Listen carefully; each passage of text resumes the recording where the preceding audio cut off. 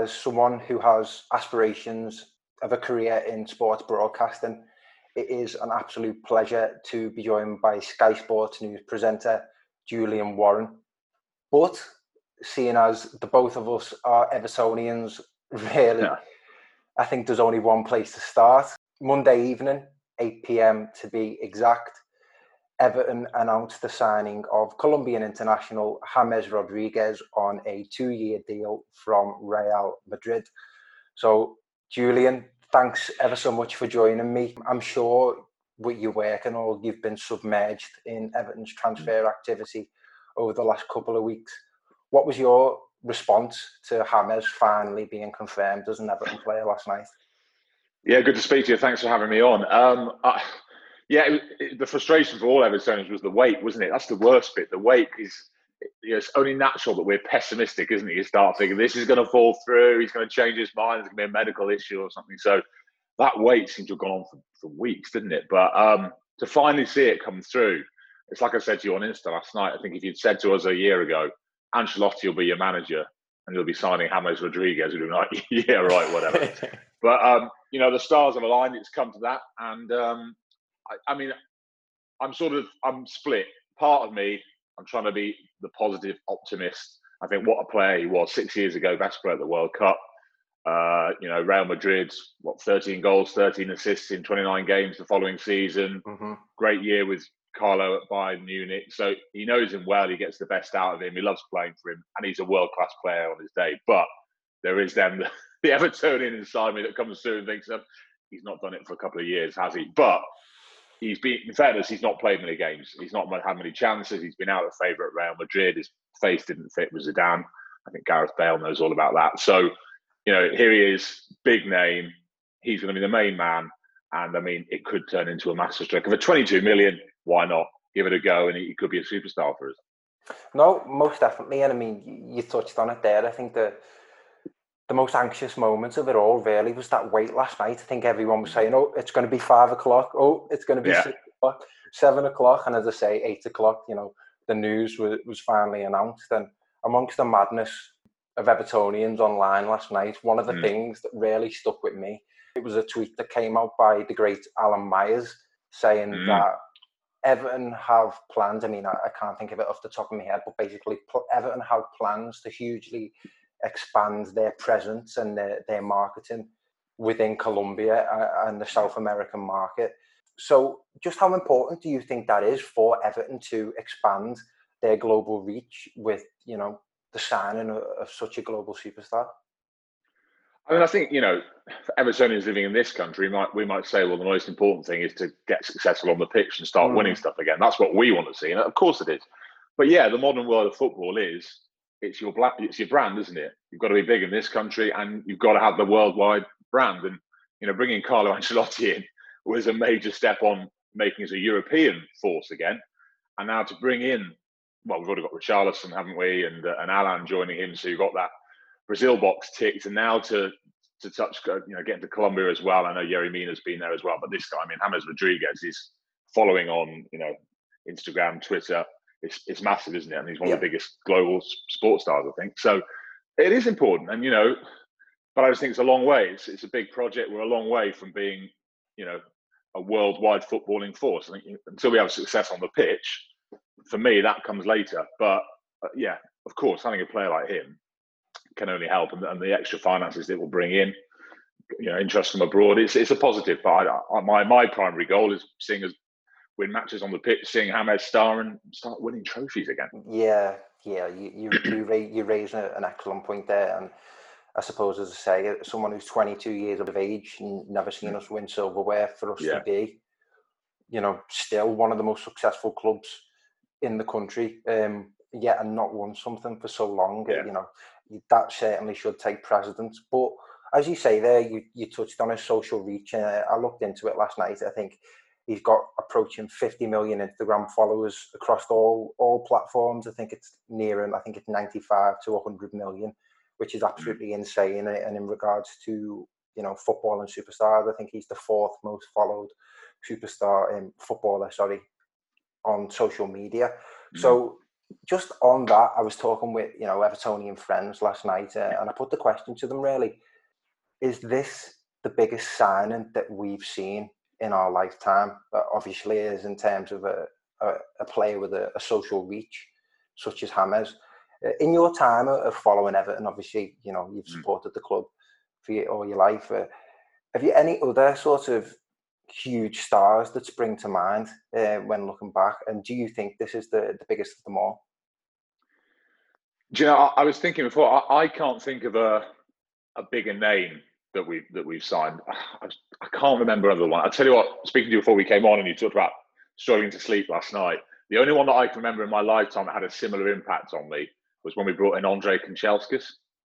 And I was just blown away by that signing. I was so excited. It just blew my mind because, seeing him playing for Man United, tearing down the wing, scoring goals, pinpoint crosses. That was the last time I thought, wow, I can't believe we've got this guy. And obviously he did a great job for a few years for us and was in the 95 team and all the rest of it. So Kanchelskis was the last one I remember of that really got me thinking we brought in a superstar here. But no, I think James, you cannot argue. I mean, have we had a World Cup Golden Boot winner signed for us in the last 20, 30 years? Gary Lineker wasn't he? Since Lineker. Yeah, I guess Lineker, yeah. But I mean, it's been that long, hasn't it? So certainly I've been supporting everything since I was 8, so 30 mumble years. So I think it's the biggest signing, the biggest name, certainly. Not the biggest fee, of course, but the biggest name. Yeah, of course. And for me, really, I mean, I grew up obviously watching. I think the team that attracted me most to football, Everton aside, obviously, I think it was around the 2006 Barcelona team. So under Frank Rijkaard, and we did end up signing Sammy Walletto. A lot of people do forget that, and I think that's another name that springs to mind. But just for the the audience, a grand old team and whatnot, just to touch on, I think what makes sport, obviously, and what makes people so passionate about sport is those personal preferences and those subjective meanings to the individual. So in terms of, as you say, following Everton as a boy, what are some of your fondest memories? And have you got any sort of games, goals, or players that spring to mind? Yeah, I mean, I grew up on the Wirral side. It was blue or red in the mid-80s. It was that was your choice, and I went blue. And my half brothers, my best mate, went red. And obviously they've been winning things ever since. But yeah, I was at the time we were winning stuff, weren't we? We were one of the best teams in the land. And my memories of Everton are me and my dad taking me along, sort of age 7 or 8, I think 87. So I was a bit of a glory hunter first year when we won the league. Was when I started going. And my dad used to take me along, and I was dressed up in my little Everton tracksuit. We used to park at the other side of the Anfield Cemetery and walk through the cemetery, and the ground just appears, doesn't it, on the horizon, just sort of looms up large. And of course, as a little lad, you see this great place come up in front of you, and it's just like spine thing. I get the goosebumps thinking about it now, and you hear the music and the smells of the food outside and the same tunes George Harrison being played on the radio inside the stadium on the tannoy. So I just got great memories of going as a lad. Sadly, these days I don't get there as much, obviously, because living in down south and working in London, it's tricky. I've got a young family as well, so I can't get to as many games as I'd like. But fond memories. I had a season ticket for a number of years as well.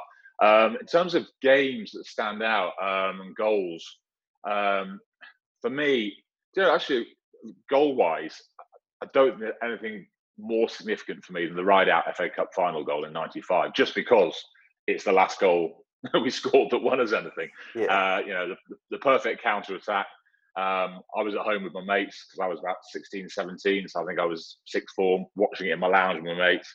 He scored, I jumped up, took out the lampshade in my mum and dad's lounge. And actually, I got to speak to him and Graham Stewart a couple of months ago.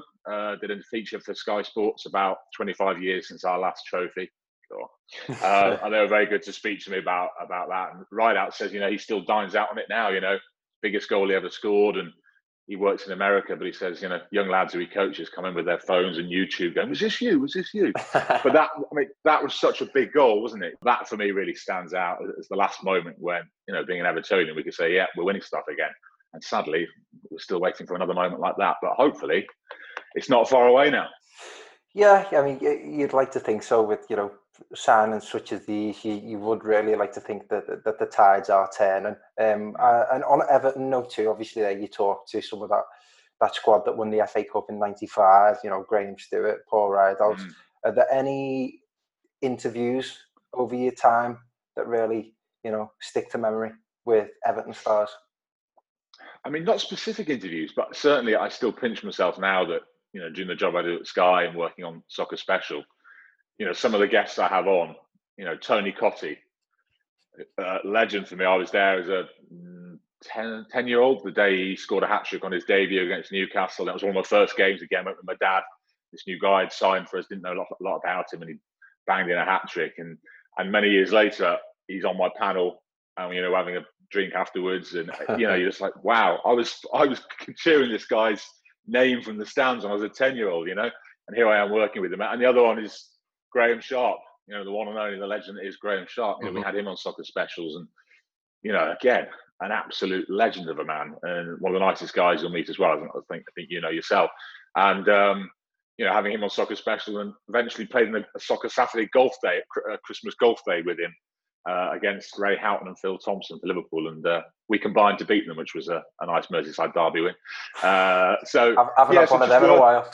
No, I don't know exactly. Only on the golf course. In fact, Sharpie did all the winning of the points. It was just, I just stood there and hacked around really. But so I think that's, for me, that's what's so special about doing my job, that I'm working alongside guys I used to idolise, and now you treat them as colleagues and friends even. And whenever I see Graham back at Goodison, along with Graham Stewart and all the other guys, everyone's so friendly and welcoming. That's Everton for you, isn't it?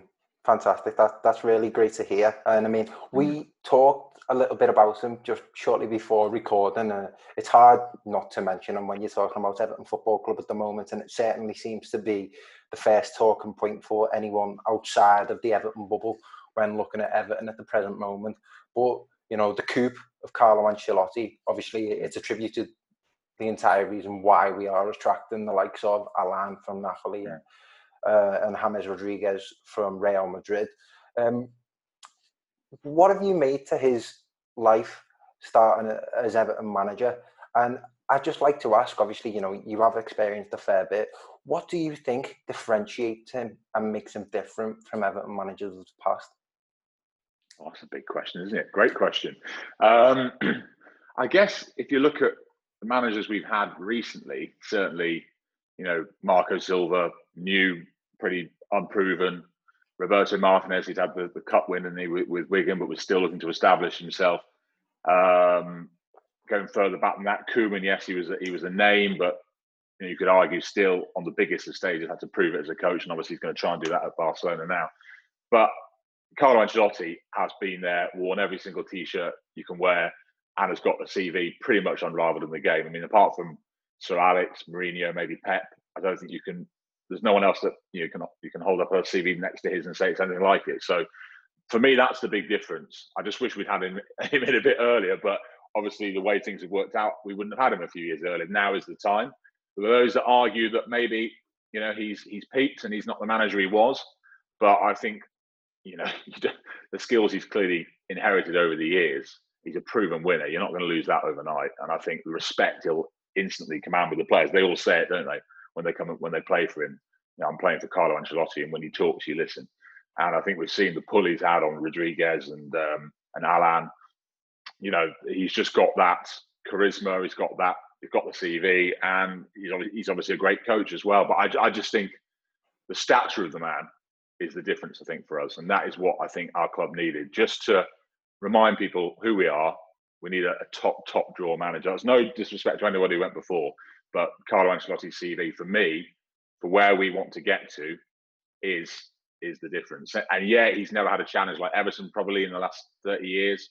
He normally goes into clubs that are successful and are winning things and just tinkers and puts his arm around everybody and they go on and win more. But I think this challenge seems to suit him. He seems up for it. He seems up to making his mark. And I think just give him a couple of years. The signings we're seeing, I was worried he might not get the finance because of the difficulties at the moment that maybe some of his predecessors got. But from the signings he's making, I think we can dare to dream.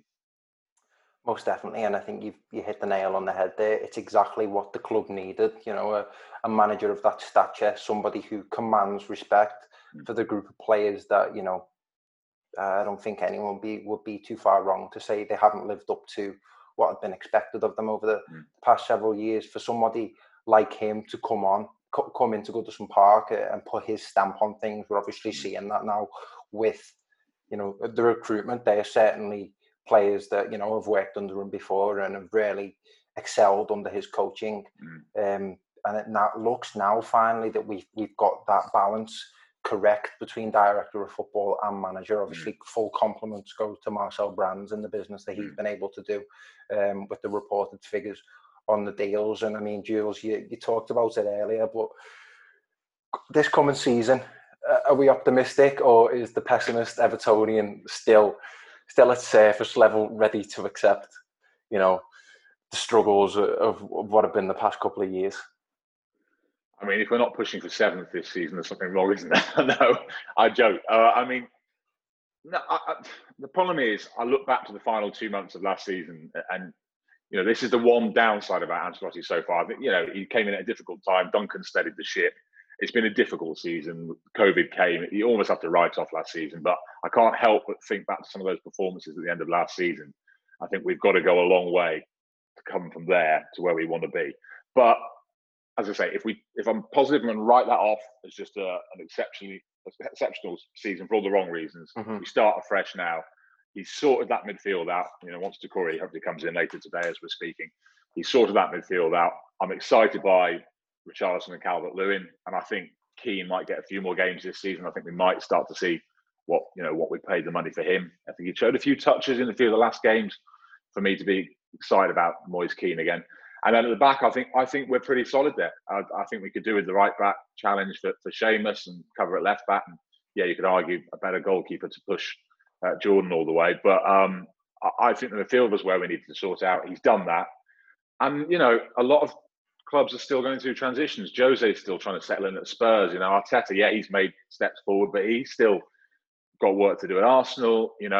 Wolves and Sheffield United had a good season. No guarantees they'll back it up this season. So I think 6th, if we can get 6th, I think that has got to be the target. Ancelotti has not come in to be happily finishing 7th, 8th, 9th, is he? That's not what he's there for. He wants European football.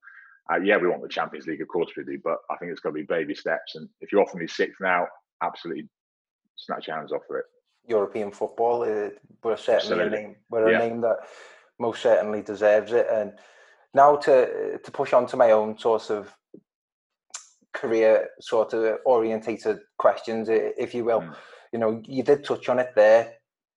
We are coming off the back of the longest season in English football history for all the wrong reasons. Just how happy are you that football is finally looking, to return to some sort of normality, some sort of schedule? I know it's been bizarre for everybody involved in the industry. So, as I say, just how happy are you that football is back? And what are the type of changes that you've had to adapt to over the last few months? It just makes such a difference when it came back at the end of last season. Just, primarily as a football fan, being able to watch games again. You really start to miss it, don't you, after 3 or 4 months without it? I know it's not the same not being able to go to games for supporters, but at least we've got football to watch on TV now. So you're having that back as a fan, and secondly, as that's the industry I'm in, you're just being able to cover matches again, have a guest come into the studio to follow a game and to have that excitement again. For me, that just, we kept broadcasting at Sky Sports News, obviously throughout COVID and the lockdown, and we're bringing people up to date with what was happening, with how it was spreading, and events that were being cancelled and stuff. But we didn't, of course, have any live sport to cover.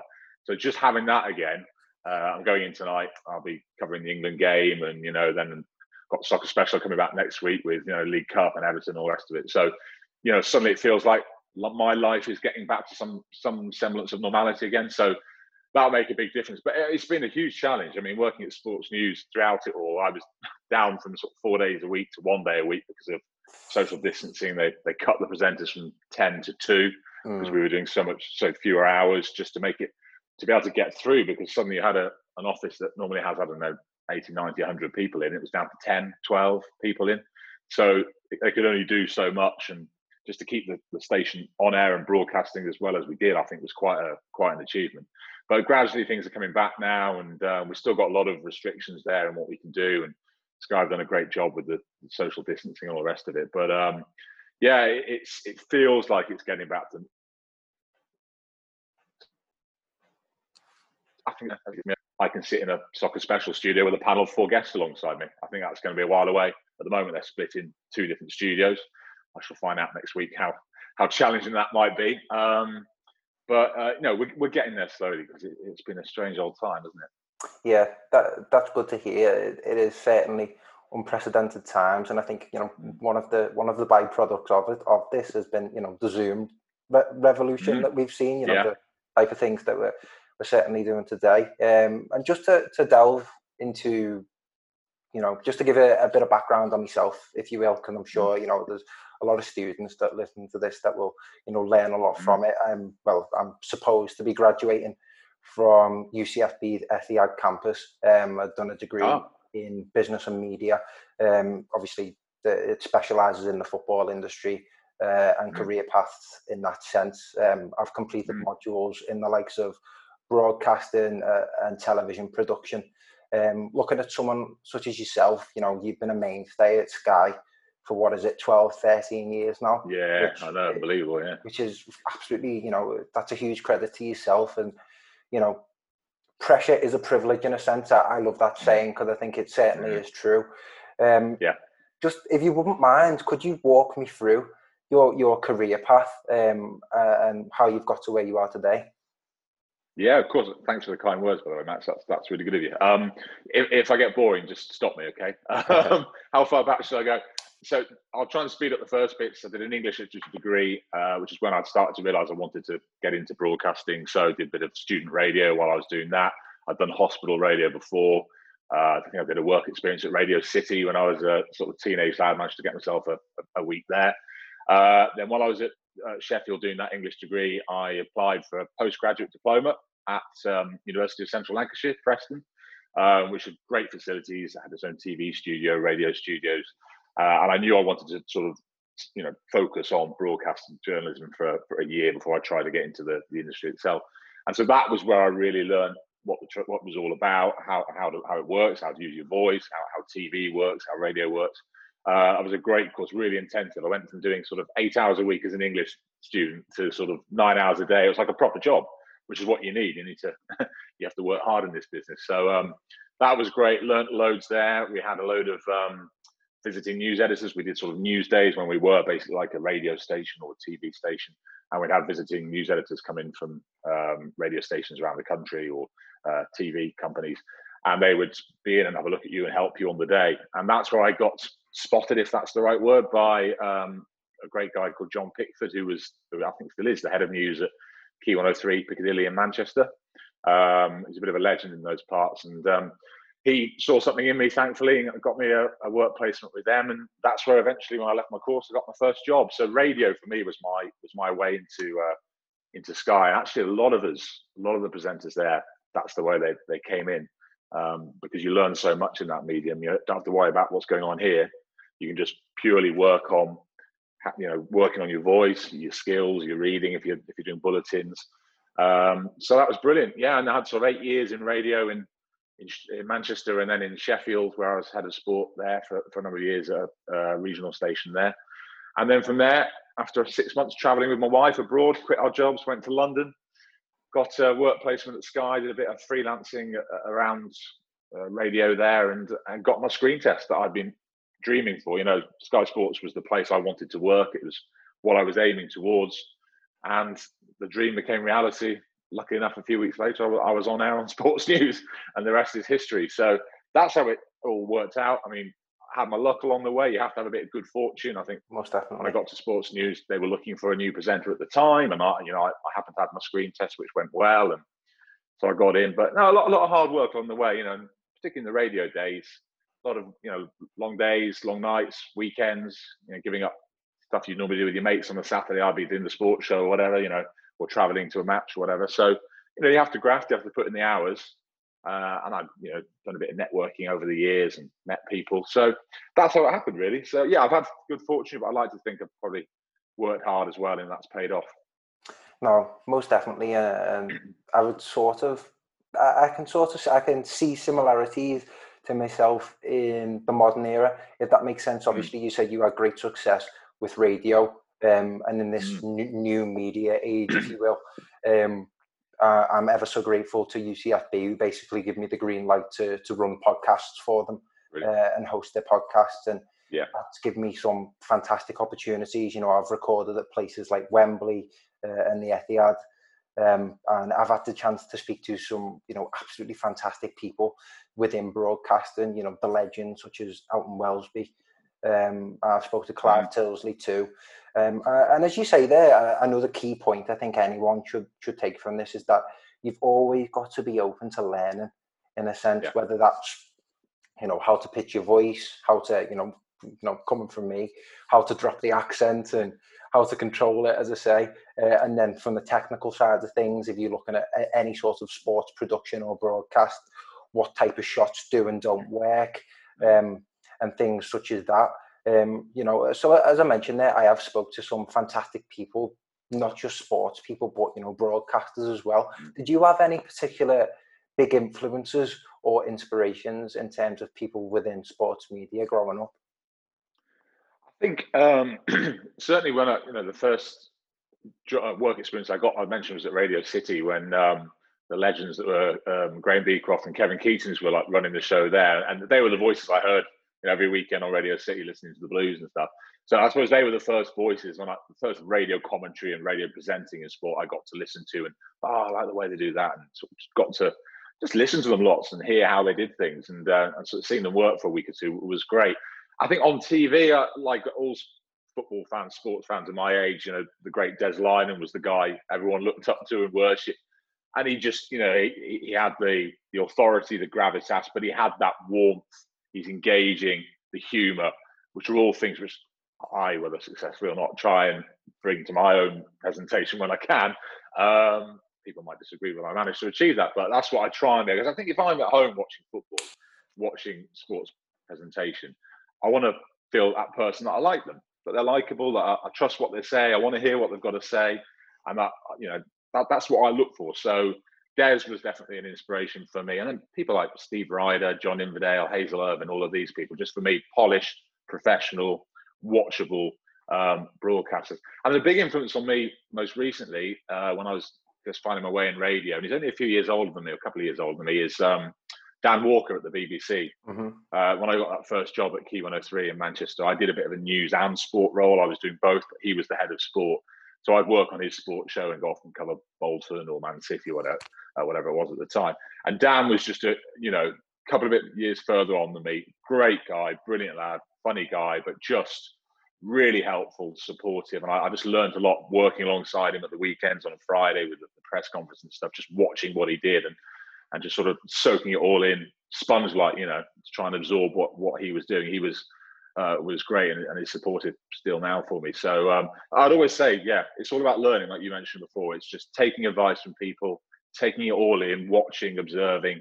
You're not going to be able to do it straight away. There's watching how radio works, TV works, podcasts. It's all different skills.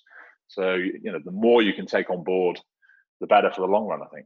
Yeah, most definitely. As you say, they all do require different skills, but particularly in this current media climate, it is extremely useful to be able to be a jack of all trades. If you get what I'm saying, I do think that is incredibly useful to be able to go into each media form with the same level of confidence, almost, and assuredness that you're going to perform your job to a high standard, or at least hope that people who go into these sort of roles or aspire to be in these roles do have high standards set for themselves. So as you say there, with Sky Sports being almost as if you're your guiding star at the top, you're obviously in the role now. You've been there for several years, and as I say, I've done, say, student modules on broadcasting, and to be there in front of the camera while there's nothing short of chaos going on all around you. What are some of the things that you've learned? Have you got any tips? And are there any sort of, not necessarily lows, but any experiences that you've been through that you've learned from and thought, you know what, that's never going to happen again. Yeah, I mean, live TV stuff goes wrong. That's the way it is. Yeah, I mean, definitely had moments that I thought, oh, that was shocking. I'm always quite self-critical, which I think is a good thing as well. I'm yet to come off air after any show and think, wow, that was brilliant, that was amazing, which sometimes is a bad thing, but in many ways I think it's a good thing. I'm always striving for perfection that I'll never reach, but I think you've got to hold high standards for yourself. Yeah, my lowest moment probably, and I'm sure it's out there on YouTube still for all to see, was the ill-fated Carabao Cup draw with John Salaka, which you may have seen. So whenever they mention Carabao Cup and draw in the same sheet, I want that. We got all sorts of errors that went wrong on the day. There were various reasons which I can use to back up why it went wrong. But anyway, it was one of those days, and it's like you say, it's a learning curve, and you have to learn from what went wrong and make sure it doesn't happen again. But certainly doing Soccer Special, for example, I mean, you talk about sort of, chaos behind the scenes, and wow, that show, when it's a busy night and the goals are flying in, when it's all going on in your ear, you've got 3 or 4 people, talking to each other, barking instructions, get us here, get there, there's a goal there, let's get to this person. You're trying to pull it all together with the guests in the studio and the guys out of the grounds, and you've got your stats and the video printer going. That's where sort of all my experience comes in, I suppose, all the experience I've picked up over the years in radio and TV, just to remember that no matter how much is going on in there, and you're stressing, your heart's doing that, you've got to, on the face of it, be as calm and controlled as possible. Of course, you want the energy and excitement on that show, but if you're looking like you've lost it, don't know what's going on, then the whole show can fall apart, really. So organized chaos is probably the word, but I mean, I love that, that sort of thrill of the buzz that anything could happen.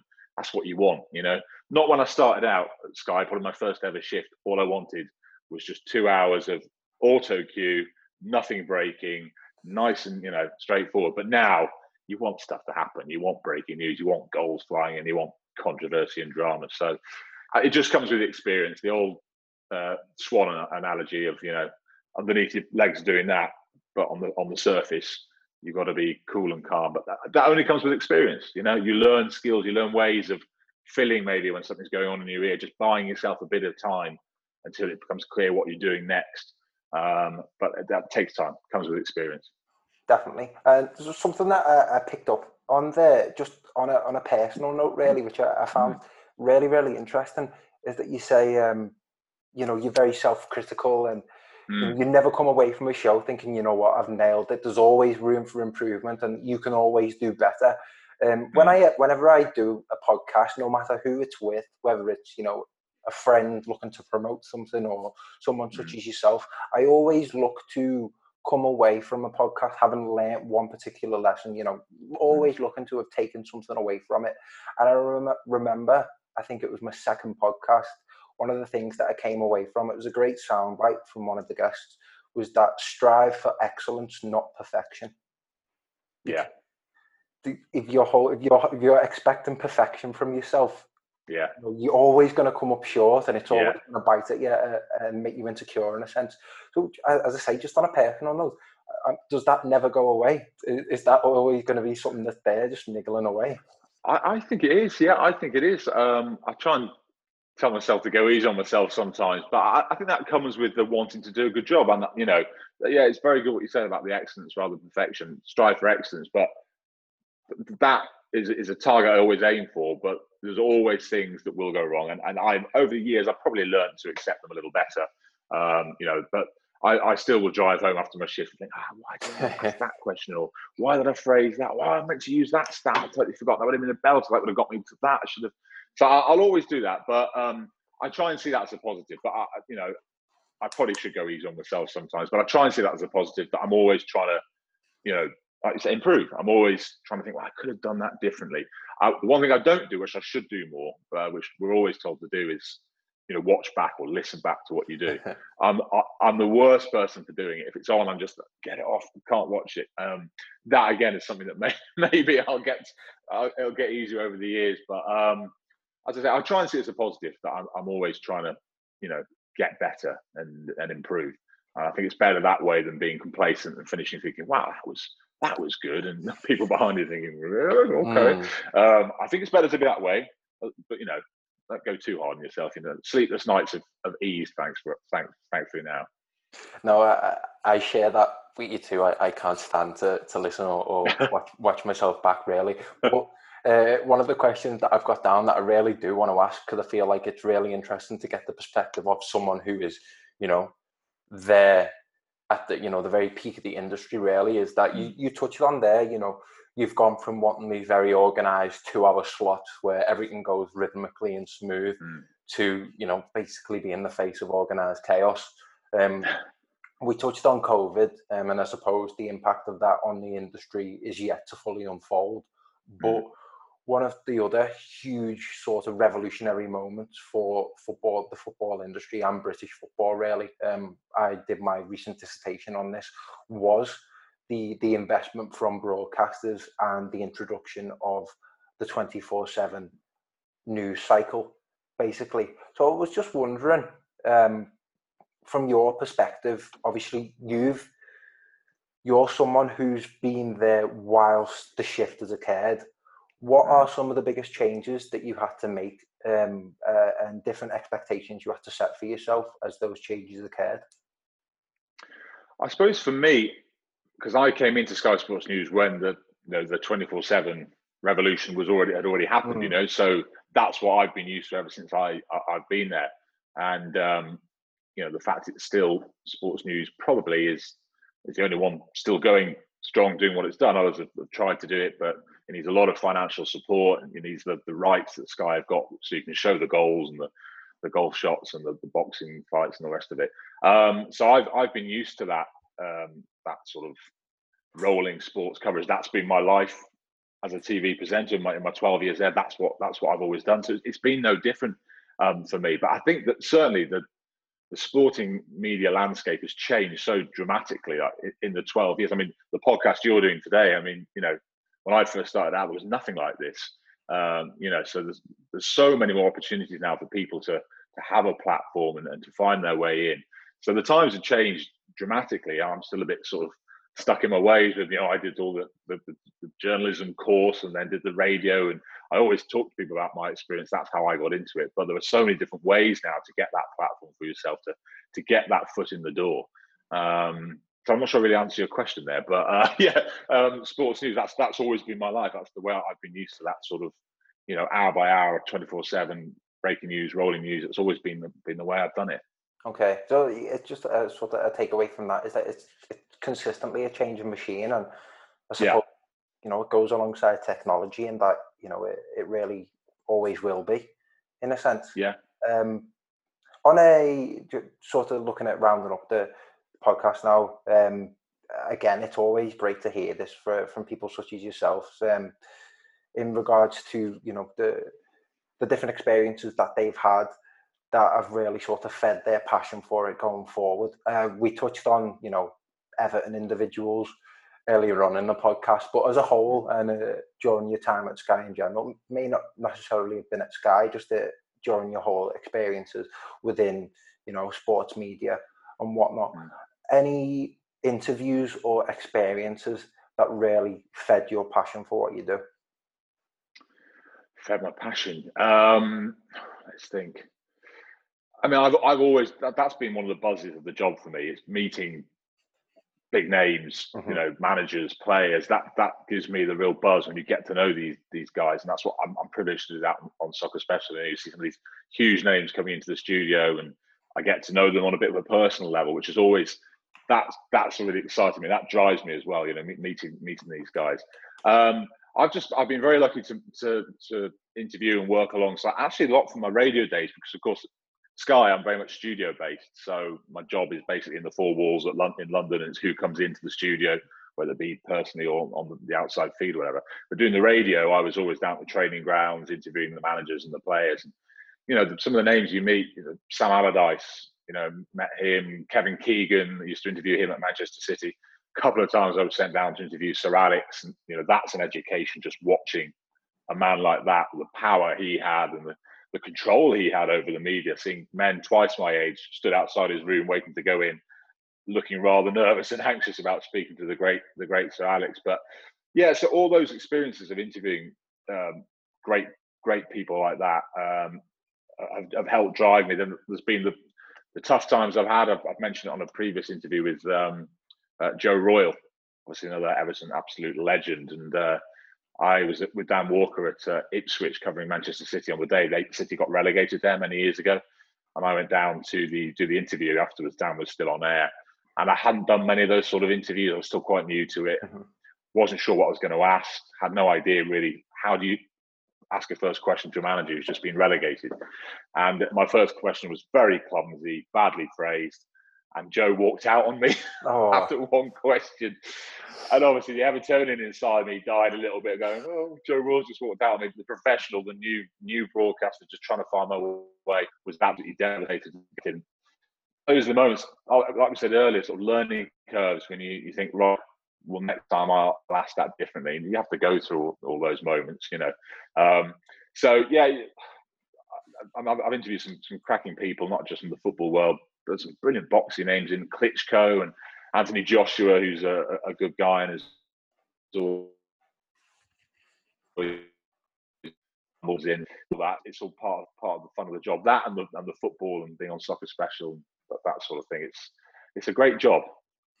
Oh, I can only imagine. And as I say, I've certainly got my sights set on it for the future. And to look at rounding the podcast up now, Jules, as I say, when doing these podcasts, not only for myself, but for the audience listening, and I always do like to get, you know, taking points from it that, you know, you can learn from and apply to, I suppose, any walks of life. But especially with media in mind, what principles do you think have attributed to your success over the 12 or 13 years, and what advice would you give to, for example, students looking to emulate the same?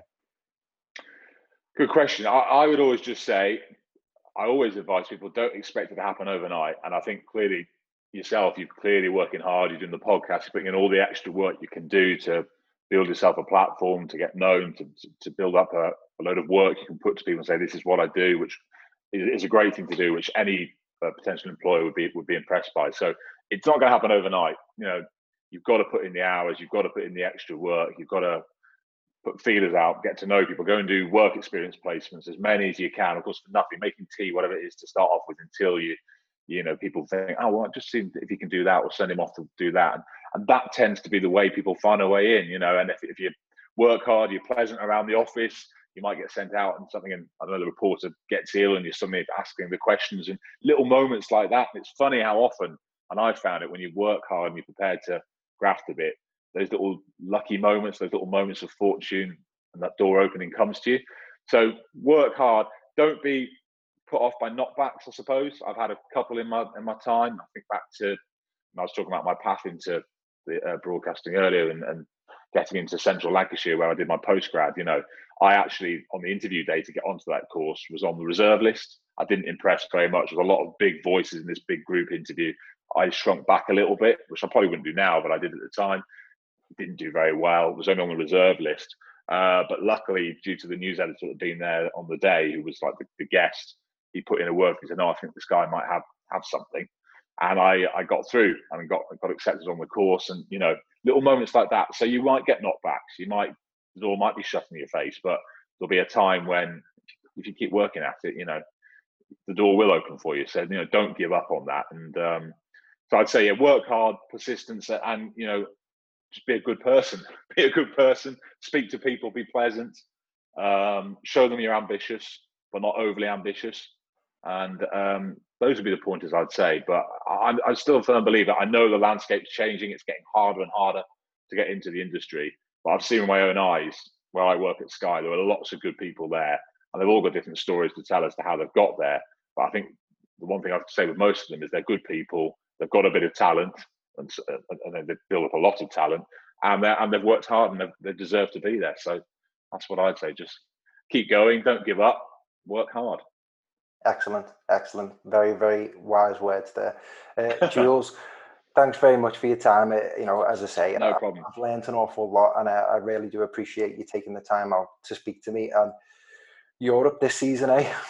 Oh, no problems. I say, Max, thanks again for asking, and all the best with the podcast. And yeah, hopefully, where are we now? September, May time, we might be looking at Europe or Cup final, maybe. Maybe the FA Cup's got our name on it this year, quite possibly. But yeah, it's been too long, isn't it? Like you said, you've never seen us win anything. And, I think back to 95 when I was 17.